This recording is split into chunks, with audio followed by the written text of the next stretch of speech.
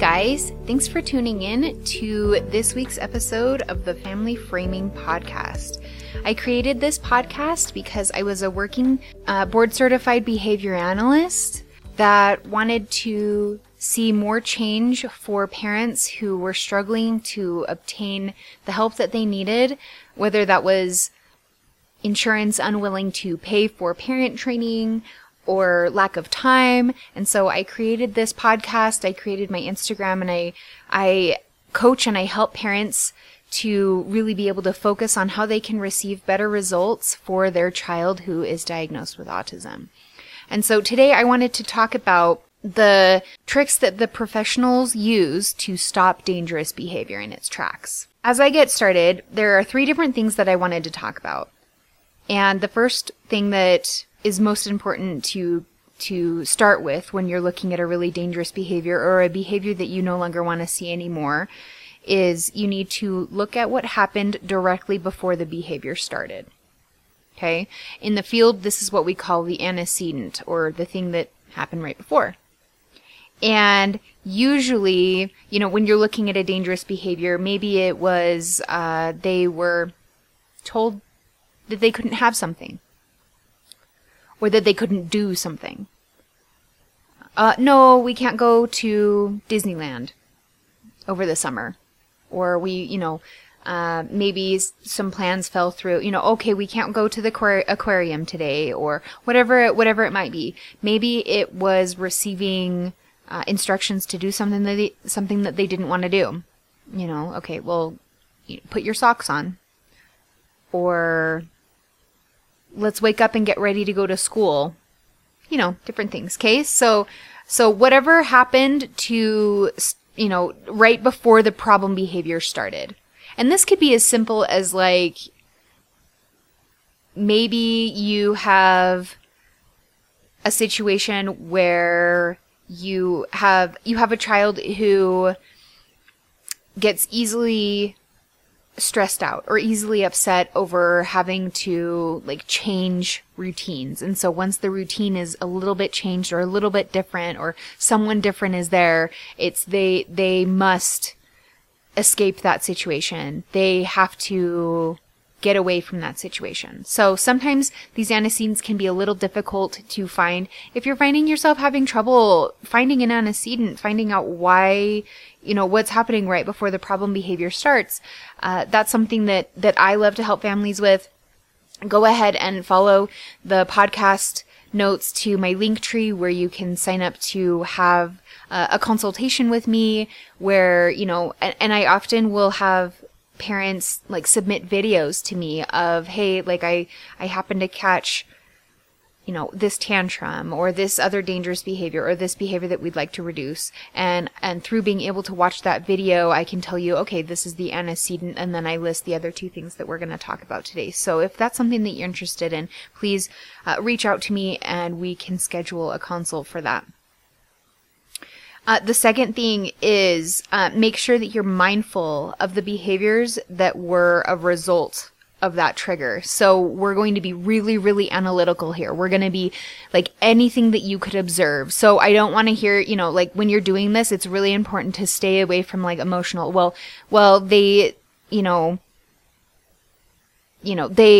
no longer friends and they hate me. And they just act like they hate me. That's not what I'm looking for here. Is, their dangerous behavior is hitting with an open hand, punching walls, hitting their siblings, screaming, yelling, swearing, rolling around on the floor and kicking their legs, trying to kick other people, whatever that might be, or all of the above.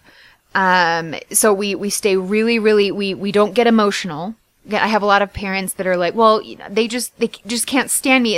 As soon as this happens and a tantrum starts, they just can't stand me. And you get so lost in the emotions that you can't actually figure out what's going on. You can't move past that. So if that's something that you feel you really struggle with, that you're so emotionally wound up and your child being upset upsets you so much that you can't move past that, that's also something that I love to coach on.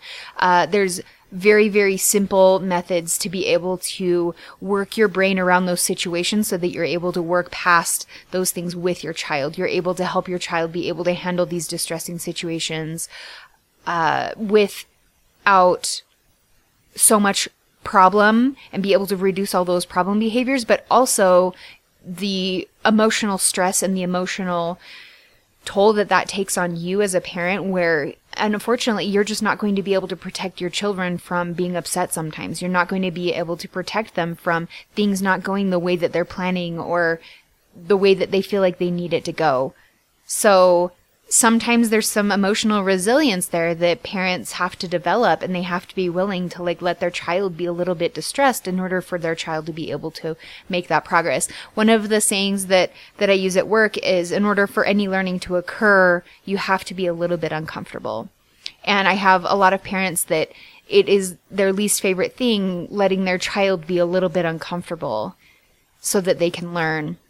And not a whole lot of discomfort is necessary. I like to make learning as fun and as interactive and as least problem behavior provoking as possible. I think that it makes it easier for the child. I think it makes it easier for the parent, but some level of discomfort is going to be required for them to be able to problem solve and be able to figure out new behaviors that are going to work better than the old ones. So keeping that in mind of, we want to maintain that we are just listing things that we observed, things that we heard, etc.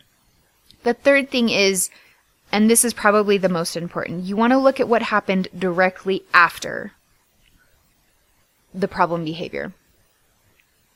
And what you want to keep in mind is the immediacy of the consequence is what gives it power. So I'll say that again because it's super important. The immediacy of the consequence, or what happens right after the behavior, is what gives it the most power. Okay. So let me give an example of this. So we all have this, situation when we're younger and we see the pretty stove that's lit up all red because it's really hot, and we reach our hand up there to touch it, and the immediacy of that, feeling that burn on our finger, is enough to teach us to not do that ever again. Right? So that immediacy, that pain that immediately transpires, is exactly the teacher that is required in order for that to never happen again. Another thing to keep in mind with this is whatever is happening directly after is, sometimes you think that you're calming the person down. Sometimes you think that you're, stopping the problem behavior or punishing the problem behavior so it doesn't come back around again. But that might not always be the case. And you know that you're not punishing a behavior because the behavior will continue to happen and it doesn't ever get better. So that you know that there's somewhere in there, and it's most likely something that's happening right after the behavior starts that is continuing the behavior to happen. And I have parents that will I will sit him down and I will chastise him and I will say we can't do these things, and I will have a lecture given to him. And it turns out that particular individual really, really loves, attention is one of their main functions of behavior. Attention is why they do a lot of the things that they do. So sitting down to listen to a one-on-one lecture about how things, they don't care.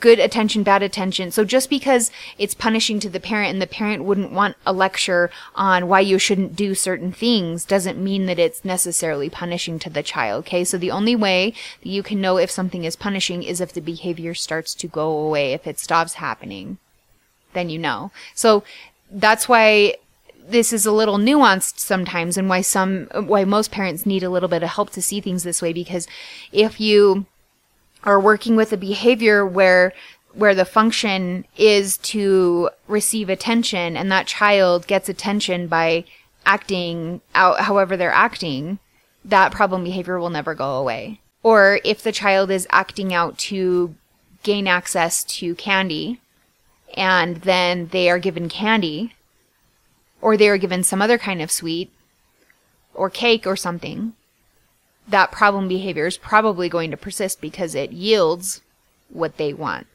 right? It's really, really important to keep in mind that if between the antecedent, so let me kind of put this together for you, how we use this. between the antecedent and being mindful of what exactly is happening, and then the consequence, it's easy for behavior analysts like myself to put together a really, really strong hypothesis on why problem behavior is happening. So that might look like, let me give you an example. I recently did an observation at a school where a client of mine frequently has problem behavior. And there were other things going on at the school this day, and so they were really, and my heart goes out to, like, people who are working in schools. They work so, so hard, and they're so understaffed, and they're so, like, overworked, and it's a really, really chaotic and really, really stressful situation sometimes. And so this was definitely the case this day, and I don't blame the personnel at all. Things were just happening how they were happening that day, and everybody was trying to do their best. But there were some tactical mistakes that were being made, and I was able to form a really, really hypothesis that the problem behavior that day was related to being able to receive attention. Let me bring you down what happened, what I saw happening repeatedly. So my client was wanting to play with a certain item during their class time, and for whatever reason, they weren't allowed to play with that item. And at the same time, there happened to be another child who was needing a lot of help outside of the classroom. And so a lot of the teachers were really, really busy, and they were so occupied with this problem behavior that my client, who was asking nicely for attention to be able to, like, ask permission to play with this item in their classroom, was being ignored because it wasn't a problem yet. And so my client was, Miss So-and-so, Miss So-and-so, repeatedly, like 6 times it happened. And the behavior, there's the behavior, exactly, like they're requesting attention nicely and appropriately. And the consequence of that was there was no attention given at all. The teachers did not give any attention. They did not look over at him. They did not respond verbally to him. They did not answer any of his questions. They did not give him access to the item that he was requesting. And so what I ended up seeing was behavior started to escalate, and they started to change. So now we can go back into our antecedents. So what happened directly before the behavior started was that he was being ignored, right? Nobody was responding to him. So then he began to whine, then he began to scream, and then at that point, somebody came over to talk with him one-on-one about how he can't scream and what it was that he wanted, and they began to work with him to be able to, like, help de-escalate him. And so the consequence was that he got attention, he was able to ask for what he wanted, and then he ultimately got what he wanted because it's not a problem that he got what he wanted. He could have access to it the whole time. He just knew that he needed to ask permission so that they could get it for him. And so the process doing that, these personnel essentially rewarded him yelling and screaming at them to get their attention. And obviously all of this could have been avoided had other things been going on, or had somebody been able to be paying a little bit closer attention to him in the classroom and been able to talk with him while he was still calm. That would have been obviously the optimal situation. But when you look at what's happening before the behavior, what's happening during the behavior, and you're being really mindful about all of that, and then you're looking at what's happening directly after, you can kind of see what the overall function is. So at that particular moment, he was desiring an item, but he was also tantruming to get attention. And so both of those things were true. Had he been able to gain access to the Legos, he probably would have just, like, stood up and gone over and just, like, gotten the Legos on his own, and it wouldn't have been a problem. But because he needed somebody's attention and he needed permission to be able to go get those, it was a dual function. So you had both of those things going on at the same time. So this is one of those things where, like, parents can, like, it's easy to not be mindful about these things. But it's also easy to, like, make a protocol and be able to be mindful of, like, hey, you know what? When he's asking me nicely, because you know what? That doesn't happen very often. I am going to reward that like crazy so it doesn't have to get to the escalation part. And then, we can, you can totally create your protocols to reward the behavior that you want to reward and take the behavior that you don't want to have happening and just remove it out of the equation and stop rewarding that. Essentially, like these teachers were doing to my client who was repeatedly asking for attention. So I hope that made sense. If this is something that you find yourself struggling with, if you ever sit there and you are like, I have no idea why this behavior keeps happening. It doesn't matter how much I talk to them. It doesn't matter how much I tell them, XYZ, this behavior keeps happening over and over and over again. Like, I just don't understand why they continually choose to do this behavior.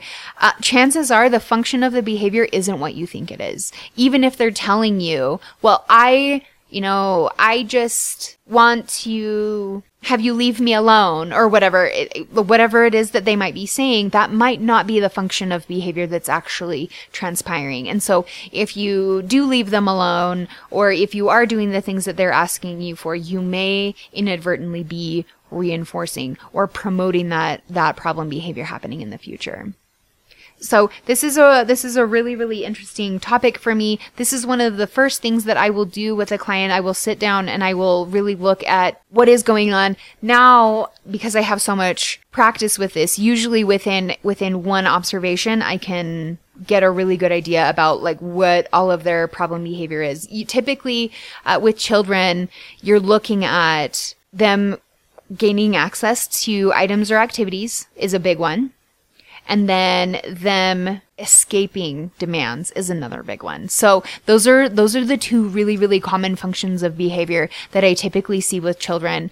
There are some other ones, and I can totally go over those in a future podcast. Or if you feel like your child doesn't fit into one of those areas with certain behaviors that they have, go ahead and schedule a consult with me. And I can go through that with you, and I can help you create a protocol that works for you, that works for your child, to make sure that problem behavior goes away.